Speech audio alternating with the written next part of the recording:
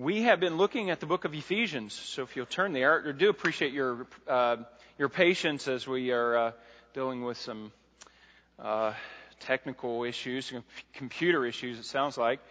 Appreciate your patience there. We have been moving our way through this book of Ephesians, and we are going at a snail's pace, some would say, but we want to pull out what this book has to say. We can just lift the theology out of the book and just teach the theology. But that is not my job. My job is to teach the Word. The theology will flow out of the book. We don't want to just teach the theology. We want to teach the book. The book is what it will change our lives. It is God's method by which He changes our heart.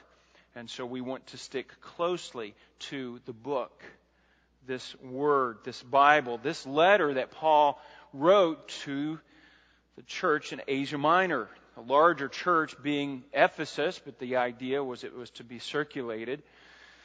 And we have found many different themes, but the underlying theology behind the book, the first 3 chapters we've seen, is the power of God.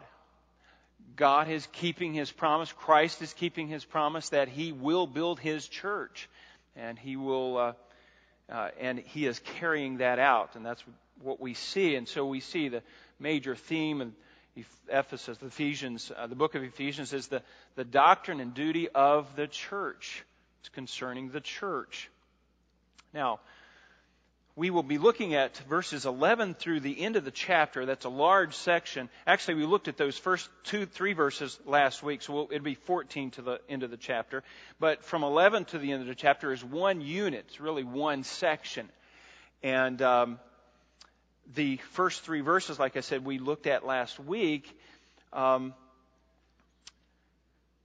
somewhat a summary of what Paul is talking about in this section. And that summary being is that God is in the process of bringing Jew and Gentile together. And He has broken down those barriers. And He does that in a summary fashion. And He points out the benefits that the Gentiles now have being in Christ and the disadvantages that they had. And that, again, points to the power of God at work in their life and what they now have. The next section from verses 14 to verse 18, this section is talking about the theology of that element of the church, of bringing Jew and Gentile together. And he lays that out. And then the next section, the last section, verses 19 to 22, we see that he's giving us the reason for this. Why is He doing this? Why is He pulling Jew and Gentile together to have a representation here on this earth? And we can see the "so then" in verse 19. So this section is talking about the church. In fact, this would be the core of the letter. This would be what Paul is getting at, the real heart of it, the real information of what Paul is wanting to communicate. And it's a major problem that man has. We don't come together. Now, out of necessity, we have found that need to come together. It's a little bit better when you can come together into a community, find a job, and we begin to trade, and there's a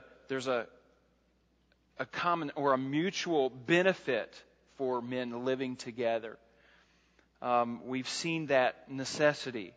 And it's good for both parties to be able to work and receive the benefits of the work. And we can benefit the whole, the greater good, the larger society.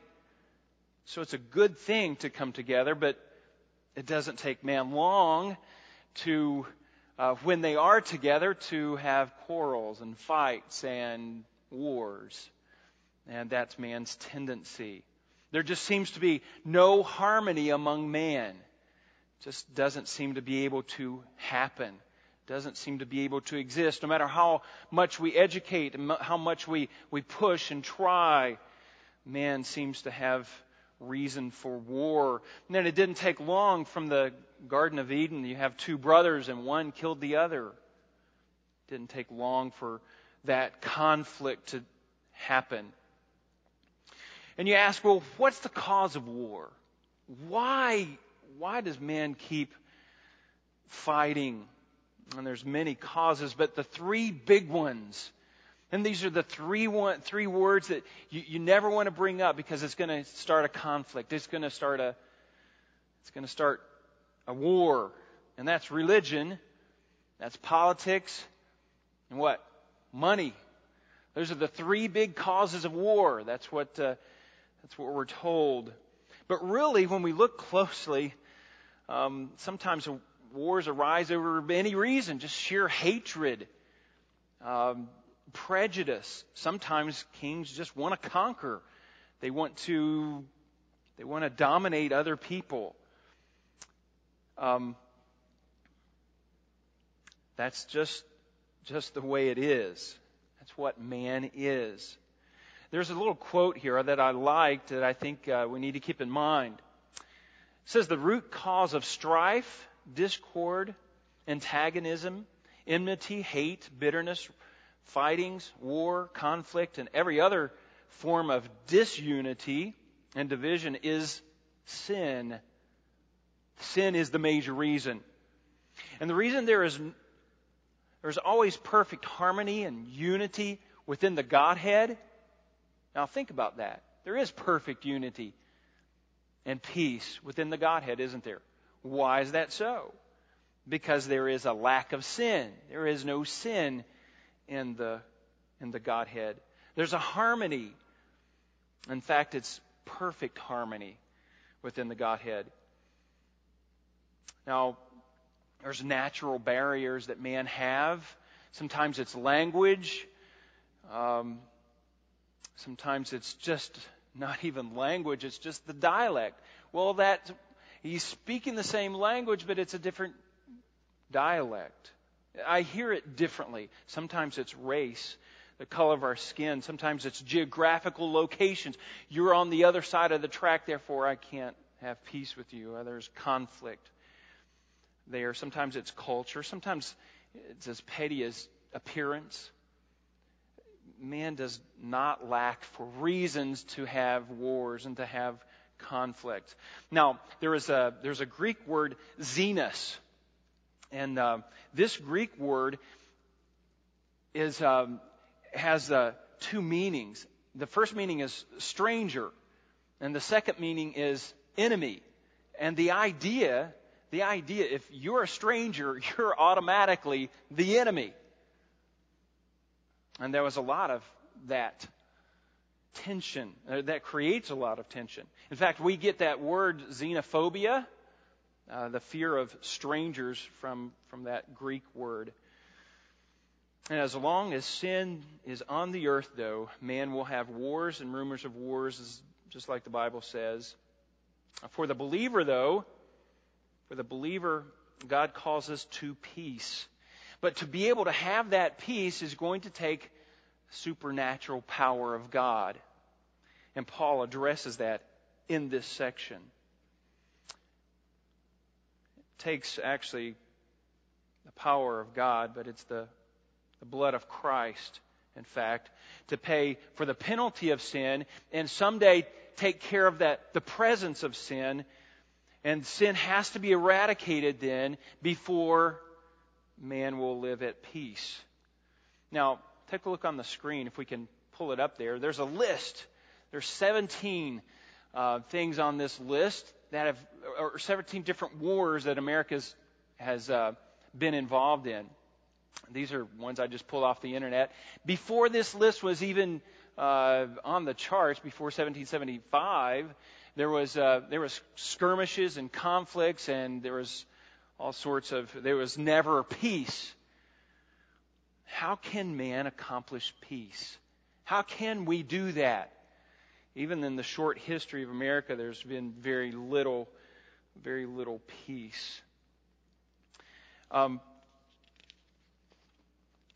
We have seen, though, the power of God in the resurrection of Jesus Christ and His ascension. We've seen the power of God at work on an individual basis in our life. We've seen the power of God beginning to pull together the church and establishing the church. Can God bring about peace within that church? I believe He can. I believe He can. It's not without, it's within the range of power that God has to be able to create peace within His church. But boy, sometimes we look out and we say, there's just no hope for man. And without the power of God, that is certainly true. There is no hope for man. But we've seen that God can change a person. He can make a person spiritually alive. And we've seen through the power of God, He can unify the brethren. He can unify people and create a body and create a church like we see today. But let me turn then to Ephesians chapter 2, verses 14 to 22. And let's read this passage and see what Paul has to say concerning this idea of peace and conflict and bringing people together. Verse 14, for He Himself is our peace, who made both groups into one group, or into one,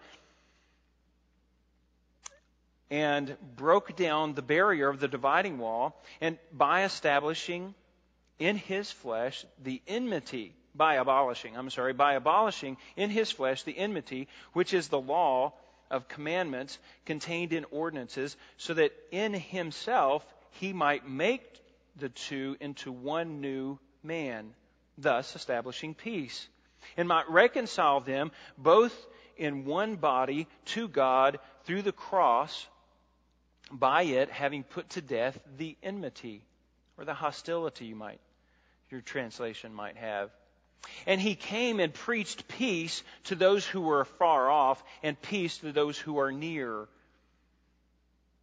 For through Him we both have our access in one Spirit to the Father. So then, you are no longer strangers and aliens, but are fellow citizens with the saints and are of the household of God, having been built upon the foundation of the apostles and prophets, Christ Jesus Himself being the cornerstone, in whom the whole building is being fitted together, is growing into a holy temple in the Lord, in whom you also are being built together into a dwelling of God in the Spirit. Now, what's the point? What's Paul trying to get at here? Let's focus in on that. It says the power of God, and remember, that's the underlying theology of this. It's God that is at work. In fact, if you would notice, the power has switched from God at work, verse 10, starting verse 11 through the end of the chapter, it's now Christ at work. It's the power of Christ. It's what Christ has done. But it's still talking about that divine power that has taken place and that is taking place among God's people. But the power of God brought about peace by abolishing the Jewish religious system through the death of Christ, and established a new institution which includes every race to reveal His presence among men. We also could say to do His work on the earth. Why is God doing this? To do His work on the earth and to reveal His presence among men. Now notice in verse 14, the very first statement is kind of a summary statement. For He Himself is our peace. That's Christ Jesus. Without Christ, there is no peace. It is impossible to have peace without Christ. Let's take a look at what the Bible has to say about peace. Christ is the only true source of peace, but this idea of peace is harmony, tranquility. It's contained in the Old Testament word shalom, if you're aware of that or familiar with that term, and it means welfare or health. And it's a greeting in the Old Testament. It would be a greeting in the Old Testament times in the Hebrews, meaning just health to you, prosperity to you, free from worry. That's kind of the idea. And actually, this is a peace, really, that the world cannot ever know apart from Christ. But Christ can give that peace. We are to preach that peace, and we are to live that peace. Look what the Bible says, though. Jesus is the Prince of Peace, Isaiah 9:6. Jesus said to his disciples, "Peace I leave with you, my peace I give to you." So that peace, and that tranquility of the Trinity, Christ is saying, I give that to you. That harmony, that welfare, that tranquility. Look at the next one here on the screen. You'll see when Christ sent out his 70, when he was training his disciples and sent them out. Look at Luke chapter 10, verse 5 and 6.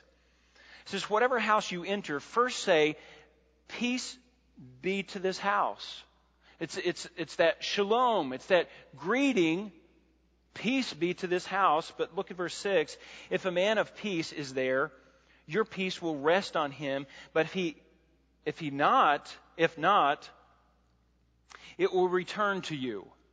Wow. So this peace, this blessing, this shalom that was to be given out is going to rest back on for what reason? Well, if the person was not in accord with what you were saying, if there was no unity there, if there was still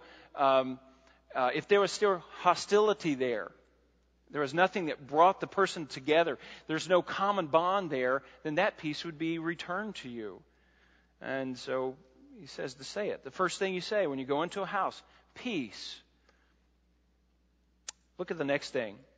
Some of Christ's last words to his disciples, he said, you may have peace. In fact, let's turn over there to John chapter 16.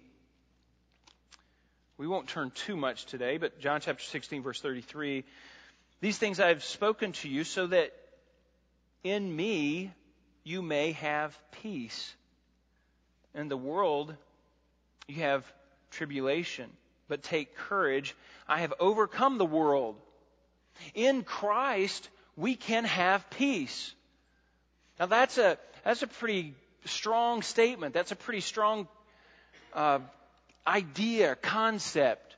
Within these four walls where the believers reside, or when we come to meet together, we can have peace. There can be unity. And it's because of Christ. And Christ says, "My peace I leave with you." He says, I give you this peace. Look at the next one. The ministry of the apostles' ministry is characterized as preaching peace through Jesus Christ. So it's not peace within just these four walls, but we have the message of peace. We go out and preach the gospel of peace. The Holy Spirit, in Galatians chapter 5, we see that the Holy Spirit gives peace. In fact, that's one of the fruits of the Spirit. He produces peace within the believer's life. Love, joy, peace. And God's kingdom is characterized by peace. Now, folks, this is a foreign word, peace. It was known in the Roman times, but it was a forced peace. A pax romana, you will have peace. And they enforced peace. But that was not a true peace. This is a peace that really overcomes our understanding, our peace that the world cannot understand. It's a supernatural peace. God's kingdom is characterized by peace. Look at the last statement there. The God of peace calls his people to peace. We are to be peaceful people. What does that mean? Well, God has worked. Through his power, he has accomplished peace for the church. In fact, Paul gives us the details of how that is to be worked out, or how that has worked out. He's given us the theology of that. And the question then that we have to ask is, what are the distinct, deliberate acts of Christ to bring about these peace? Now, that's what Paul answers here in this text. Some distinct, specific, deliberate, intentional acts that Christ did to bring about these peace. Number one, he broke down the wall of petition. The wall that separates. That's a good translation. The wall that separates. There was a dividing wall that separates Jew and Gentile, and Christ broke it down through his work on the cross. The word broke down, it says in verse 14, for he himself is our peace, who made both groups into one and broke down the wall. So there's two concepts there. He made the group, and we'll look at that concept in a minute. But first, he broke down this wall, this barrier, dividing wall. Now, he could be talking, let me go back, this concept of broke down. It means to destroy, to ruin, to tear into little bits. The idea is that there is nothing now that separates. It's abolished. It's gone. In fact, in Colossians 3, Paul says, a renewal in which there is no distinction. There's no distinction there. It's not there anymore. Something that was there is not there. It used to be Jew and Gentile, but there's now no distinction. In fact, within the church, there should be no distinction of Jew, Gentile, man, woman, black, white. There's no distinction. In fact, man puts up those distinctions sometimes, but they're not recognized by God. They're not God-given distinctions. Those have been broken down. Look what else he says in Colossians chapter 3, verse 11.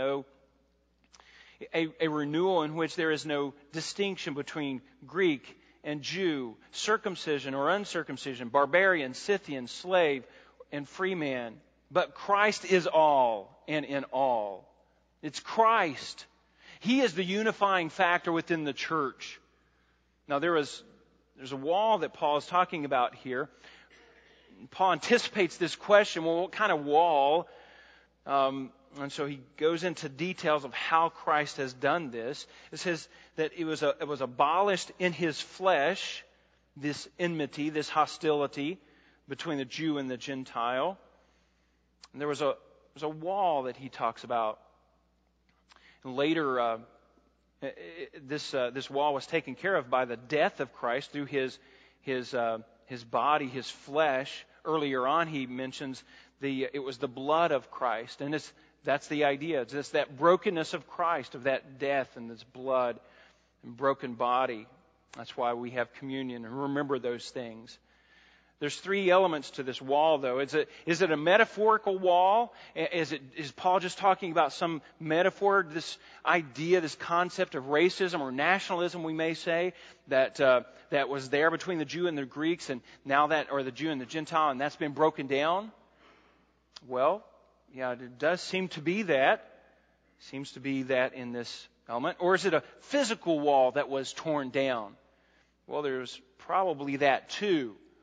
Within the temple, there were sections of the temple that only people could go in certain times of the year. The Holy of Holies, one man, one time a year could go in. It was very exclusive. There would be concentric circles then that would pull out a little bit. And the Jews were able to go into this other section, not the Holy of Holies, but before that, before the Holy of Holies. But then there was another section that the Gentiles were not even able to go into that. They had to stand out, and there was a wall that separated them. And on that wall, there was a message that was placed, and we found those placards. Historians have, and geologists have found these placards, and they kind of go like this. If you are a Gentile, you are not permitted beyond this point by penalty of death. Now, I've seen some signs, do not trespass, or trespassers will be shot. And that's the idea. There is no compromise. You come across the border and you will be shot. Now, is Paul talking about that kind of wall? Well, yes. Yeah, those walls have been broken down. There is no distinction in God's mind. There's no distinction now. There's no wall there. Jew, Gentile, equal. They can come into the temple. But there's also a spiritual wall between man and God. And Paul addresses that as well.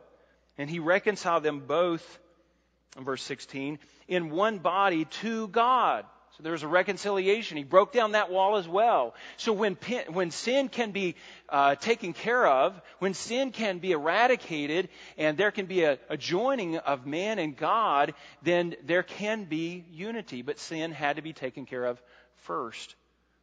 And that's the spiritual wall. You know what? I say all three walls are involved in what Paul is talking about here. The metaphysical wall, this theoretical wall of racism or nationalism has been taken down. This physical wall has been taken down, representing the religious system of the Jews. And now this spiritual wall has been taken down. There's no distinctions. What a blessed place for Gentiles now to be in. There's no barrier between man and man because there's now no barrier between God and man can come together because of sin being taken care of. Now, obviously, within the church, there's still going to be disunity, and it's primarily because of sin. Still because of sin. Look back at verse 15. Look what Christ has done. By abolishing in His flesh the enmity, that's that hostility between the Jews and the Gentiles. He abolished that, which is the law of commandments contained in ordinances. And that's talking about the law. What did Christ do to the law? Well, that law was fulfilled. He completely fulfilled that law, and by doing that, He eradicated that wall. That wall is not necessary anymore. Now, Paul is talking about primarily here, though, probably the ceremonial law. That was abolished. There was no need for that. When the perfect lamb was sacrificed on that altar, there was no need for that sacrificial system anymore. So there was no need for the lambs, the sacrifices, the rituals, the ceremonies that had to take place because of that. And so that wall has been taken down, or that obstacle has been taken down. It was the ceremonial law. Well, do we have law today? Absolutely. We do. And that's the moral law, the law that's written on our hearts. That's the law that has its root in the nature and character of God. So there is that law. It's a law of love, if you will. And that's the Bible. That's what the Bible talks about. There's no distinctions. Man can throw up some artificial distinctions. Well, he's not the right shade of color. He doesn't speak with the right language. He doesn't have the right accent. He doesn't have this or that. We can build up those walls, but Christ tore down those walls. And it is now Jew and Gentile together on equal footing before the Lord, so that in Himself He might make the two into one new man. New man. So He tore down the wall. And by way of application, let me just go back. By way of application, it seems to me that some people are continuously building up those walls, making those distinctions so strong and putting up these barriers between people. How is that done? Well, it's done by gossiping. It's done by splitting relationships, telling lies, and splitting the church, bringing disharmony in the church. And that should never be within the body of Christ. You're splitting the body, and that can't be done. And Christ broke down those walls. We as men should never build those walls back up. Notice what else Christ did is He created a new institution. He created a new institution. Verses 15 to 18, 15b, so that in Himself He might make the two into one new man, thus establishing peace. And there's our word. Verse 16, and might reconcile them both in one body to God through the cross. That's again that emblem of death. By it, having put to death the enmity. And then He, out of nowhere, seemingly just brings in this verse. Verse 17, and he came and preached peace to those who were far away. That would be the Gentiles. Peace to those who are far away. And preached peace to those who were near. That would be the Jews. And he's bringing them together. Verse 14, for through him we both have our access in one Spirit to the Father. What we see is just three little elements here. Three little elements. He made, that's the divine plan. Christ said, I will build my church. And he came in and he instituted it. He created this church. And that's actually the word, that's what the word means. He made, it just means to create. And it's a new man. He says, new in kind. It's not like the old one. It's completely different. New in kind. It's something else, something different. It's a new entity. And then he also, in this passage, he reconciled. And then he preached. And notice those three things. He made, which is the divine plan. He reconciled, which is the divine work, which Christ did on the cross. And then he preached. And that's the divine method. It's to preach. It's through that message that he brings people together. That message of peace to those who are far off and to those who are near. And he brings them together into one new person. Now, we have to focus on this concept of reconciliation, though. What does this mean? Well, Martin Lloyd-Jones has a good little clip, and he says there's 5 elements to this word of reconciliation. Number 1, it means, and this is just the simple definition, it just simply means to bring someone or to change someone from hostility to friendliness, to friendship. So move someone from hostility. They're no longer fighting, but they're friends. They have a friendly relationship. Notice, number 2, it's not just doing away with the animosity or the estrangement. That's one thing. He broke down those walls, and we could just not be mad at them anymore. But no, it's more than that. But it's bringing the two together again. Bringing the two together. It's reunited. It's reconnecting. And then number 3, we see that it is completeness. He was just pointing out this word, reconciled. It is in a past tense form. It's completed. It's completed action. But it's not just it's completed in the past. That's not the idea. It's completed it's fulfilled. Everything that's needed is already done. It's not an action, or it's done in action. It's not just a compromise. It's something that has been complete. It's full and total. It's been done. It's not just a halfway piece or something that will not last. And then number 4, Martin Lloyd-Jones points out that it's an aorist active subjunctive. And the kata. Now that just warms your heart, doesn't it? It speaks a whole lot to you. Here's what he means by that. It is not that the two sides come together as it were voluntarily. That's not the idea, to reconcile. It's not just a voluntary thing. It is one bringing the other into position of complete amity and accord. It's not a voluntary, okay, let's agree to disagree or agree to come together. No, it's one saying, you will be coming together. It's like when my kids are arguing, and I'm going to settle the issue now. So I step in as a parent and I say, you will not do this. And you have to hug and tell each other that you're sorry. You've had to do that too. And then number 5, there's a restoration. Now, you need to follow this. There's a restoration of something that was there before. Reconciliation, it's something that was there before. This is something that's, you can't be reconciled when you've never been together before. But there was that something there before, and the idea was being brought together.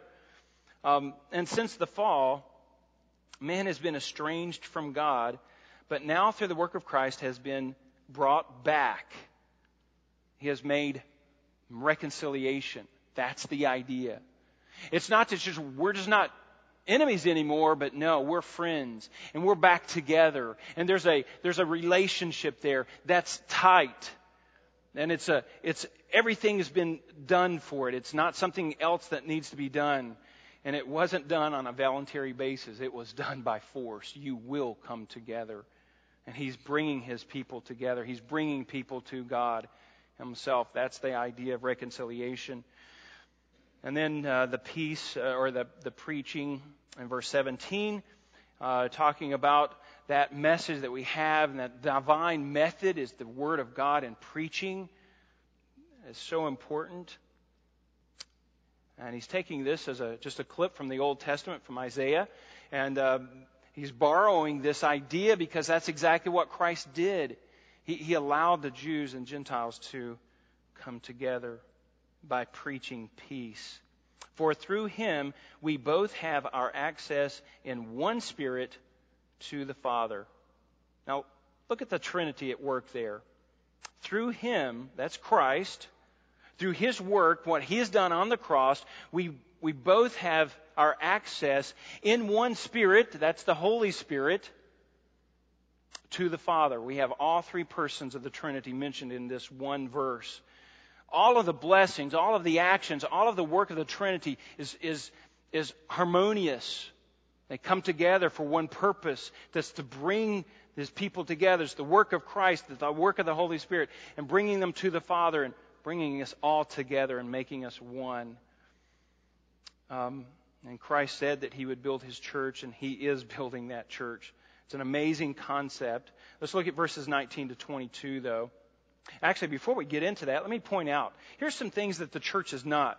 The church is not just, Paul is not just saying he freed the Jews to start their own religion. That's not at all what happened at that time.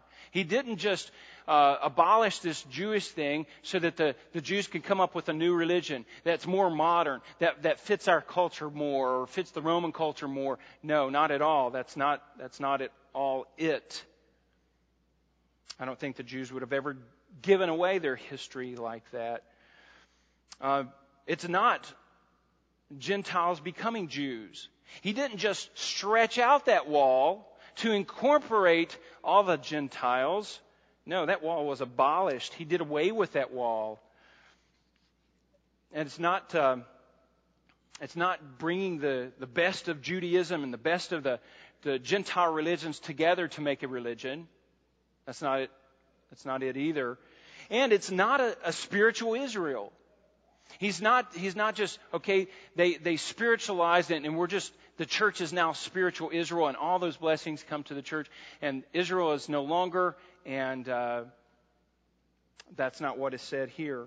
He brings them together and makes them a new man, a new institution, of a different kind. And bringing the two together, but it's something that wasn't there before, that is totally different, totally new.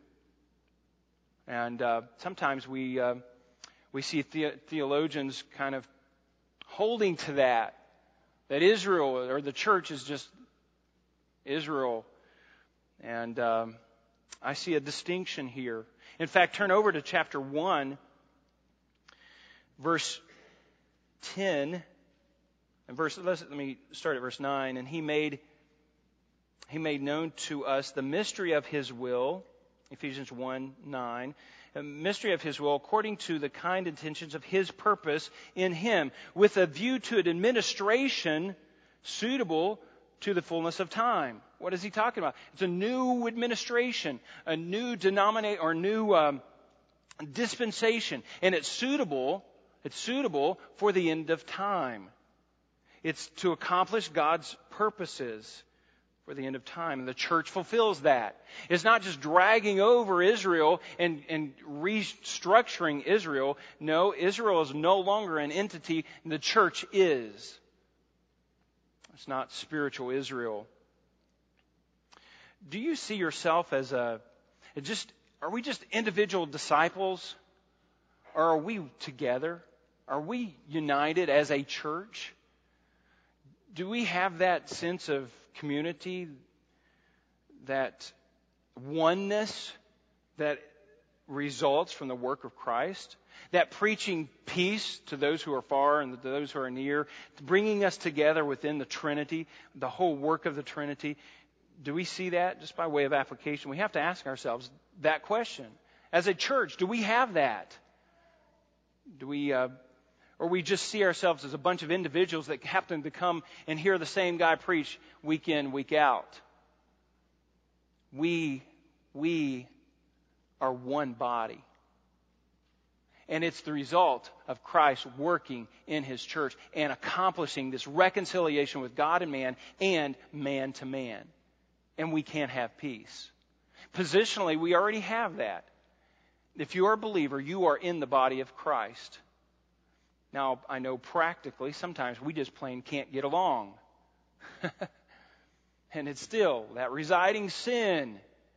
That flesh wants to flare up sometimes. Those desires we just nail down and with tent pegs, and I'm going to keep this desire. I'm going to hang on to this desire. This is something I want, and nobody's going to stop me. And we see that the desires of what James says, that's the cause of your conflict. Sometimes that sin still roots and still works and splits and divides the body of Christ. That should never be. Christ broke down those walls. He paid that penalty for sin. So sin should no longer be a problem within His church.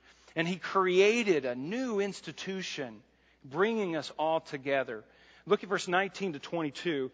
Here he gives us the reason why, but he gives us an illustration of this element as well. He built a dwelling place for Himself.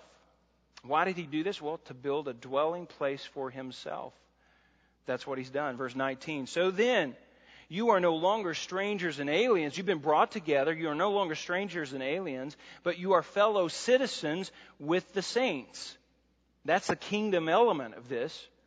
And you are God's household. That's another illustration. The household of God, the family of God, having been built upon the foundation of the apostles and prophets, Christ Jesus Himself being the chief cornerstone, or the cornerstone, in whom the whole building being fitted together is growing into a holy temple. And that's another illustration. So we see three illustrations here. The unity of the kingdom, the structure of a house, the building of a house, and then the sanctity of a temple. And all three of these really could sum up unity of the church, and that's the way the church should function. But there's also some distinctions, some differences here. The unity of the kingdom. We are unified with all the saints. For 2,000 years, God has been plucking men and women out from the world and bringing them and placing them in the body of Christ, into the saints. And we are His kingdom. We have dual citizenship. We have a new king that we serve. We have new laws that we adhere to. This law of love. We have new value system. We think differently in this kingdom. So it's like a different culture. Now, it's not a different culture because it transcends all cultures. But there's a unity within this kingdom.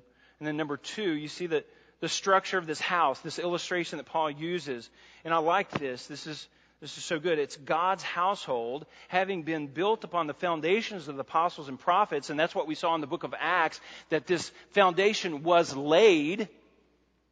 And it's not just the apostles and prophets, but it was their teaching, their proclaiming of the message that things were built. But nonetheless, the foundation was laid, and the church has been laid upon a foundation. Now, you can't lay a foundation upon another foundation and upon another foundation. No, the foundation was laid one time, and that was apostles and prophets. Christ brought them together and discipled them, and they went out, and the church was established upon their preaching, upon their teaching. And Christ Jesus Himself being the cornerstone was cut and shaped just for the structure of the building. Now, it held weight, but it also formed the building. The building was formed around this cornerstone. And that's exactly the picture that Paul is trying to paint. In whom the building, being fitted together, is growing. So God is plucking one brick off of the shelf, another brick off the shelf, and He's building this house, His house. Jesus Christ, it's His cornerstone. It has a foundation of the apostles and prophets, and it's a structure. And by now, it's an edifice. This is the body of Christ. He said, I will build my church. And it is an edifice. It is established. And it is functioning today. It says, in whom the whole building being fitted together. That's one at a time. Now, there's diversity, but there's also unity. Each brick might be different when they're put on, but there's diversity, but there's also a unity. And it's growing. Buildings don't grow, they're built. But he changes the metaphor a little bit there. And it's growing into a temple. So therefore the illustration does change. It's a temple now. Why is it a temple? Because it will be the dwelling place of God Himself, in whom you also are being built together. So that's that same idea, being built together, being pulled together into a dwelling of God in the Spirit. So we have the temple illustration. And it stresses the need for holiness in God's church. Holiness. So we have the kingdom, the citizenship, the house, the structure, and the sanctity of a temple. Now, I just want to remind you of the main point again, the purpose. The power of God brought peace by abolishing the Jewish religious system through the death of Christ and established a new institution, which includes every race, and it's to reveal His presence among men. Really, to do His work, in fact, if we want to keep with that verse 10. Now, the question then is, how are we doing? How are we doing? It's just by way of application. Sometimes we build more walls and we just exclude people, and we do so much to push each other off instead of pull each other in and building together, loving one another, coming together as a community. Christ tore down those walls, that wall of petition. He created a new institution, and He is building it for His dwelling. He is dwelling this. So how can we apply this? You see the application, but let me go beyond that.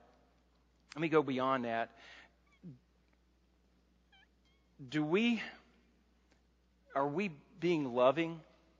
Do we love one another like we should?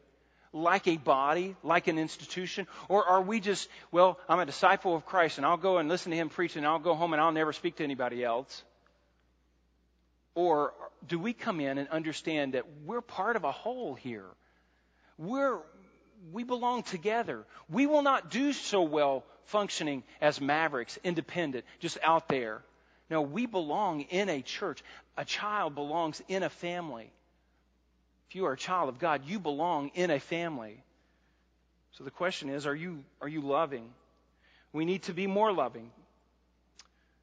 We need to, number 2 is we need to edify. We need to build up one another. Build up and be positive toward one another. Encourage one another. We need to, number 3 is just we need to forgive one another. How do we have this peace in the church? Well, we forgive. It's not free from conflict. There's going to be conflict, but we forgive one another. We forgive and we move on. We don't count the number of times the person has done this event or done this thing. We move on. We forgive. Sin must be dealt with. And then number 4, just by way of application, is we need to be gracious. We need to be gracious toward one another. Within a family, these are the things that I'm looking for. Within my family, I want my kids to be loving. I want them to be edifying one another. I want them to use this forgiveness element They need to use that. When sin is there, it needs to be dealt with and forgiven. And then I want them to be gracious to one another. That's what it means to be a community. Now there's more things, and Paul's going to address those in chapter 4 and 5. We are at war, folks. Here in America, we are fighting a war across the continents, but we're also fighting a cultural war here in America. And there's not going to be peace. It's just one of those wars. It's just not going to be won. In fact, it seems that we've already lost. But that's not the war that really matters. The war that really matters is the spiritual war. And we have the message of peace. We can go out and through this message reconcile man to God, taking care of sin, and then man to man. You know that? We can do that. We need to illustrate that first within the church, this peace that we preach, but we can do that. By way of just conclusion, man does not have to go to war. Man does not have to continuously be fighting. I don't think that we will have peace here on this earth until Christ comes and establishes it. But you know what? Within the church, we can have peace. We have a message of peace, but we within this church can be living that message out. And we should be within our church. Let's have a word of prayer. Father, I thank you for this word that you have given us today. Thank you, Lord, for the work of Christ on the cross and what He has done to establish this peace. We thank you for the work of the Holy Spirit working within our heart, producing peace as a fruit. And Lord, we thank you for yourself, God the Father, and your work, your planning, and establishing all of these things so that we can be reconciled to you. And Lord, you have given us your nature. You have opened yourselves up to us that we can become together with you. And Lord, we thank you for that. I pray that we would go out this week and preach the message of peace. And Lord, within these four walls, within our community, I pray that we would demonstrate love and edify one another, forgive one another when it's necessary, and just be gracious to one another, knowing that sin will never be completely eradicated. But Lord, we strive for peace. We thank you for being a God of peace. We pray these things in Jesus' name. Amen.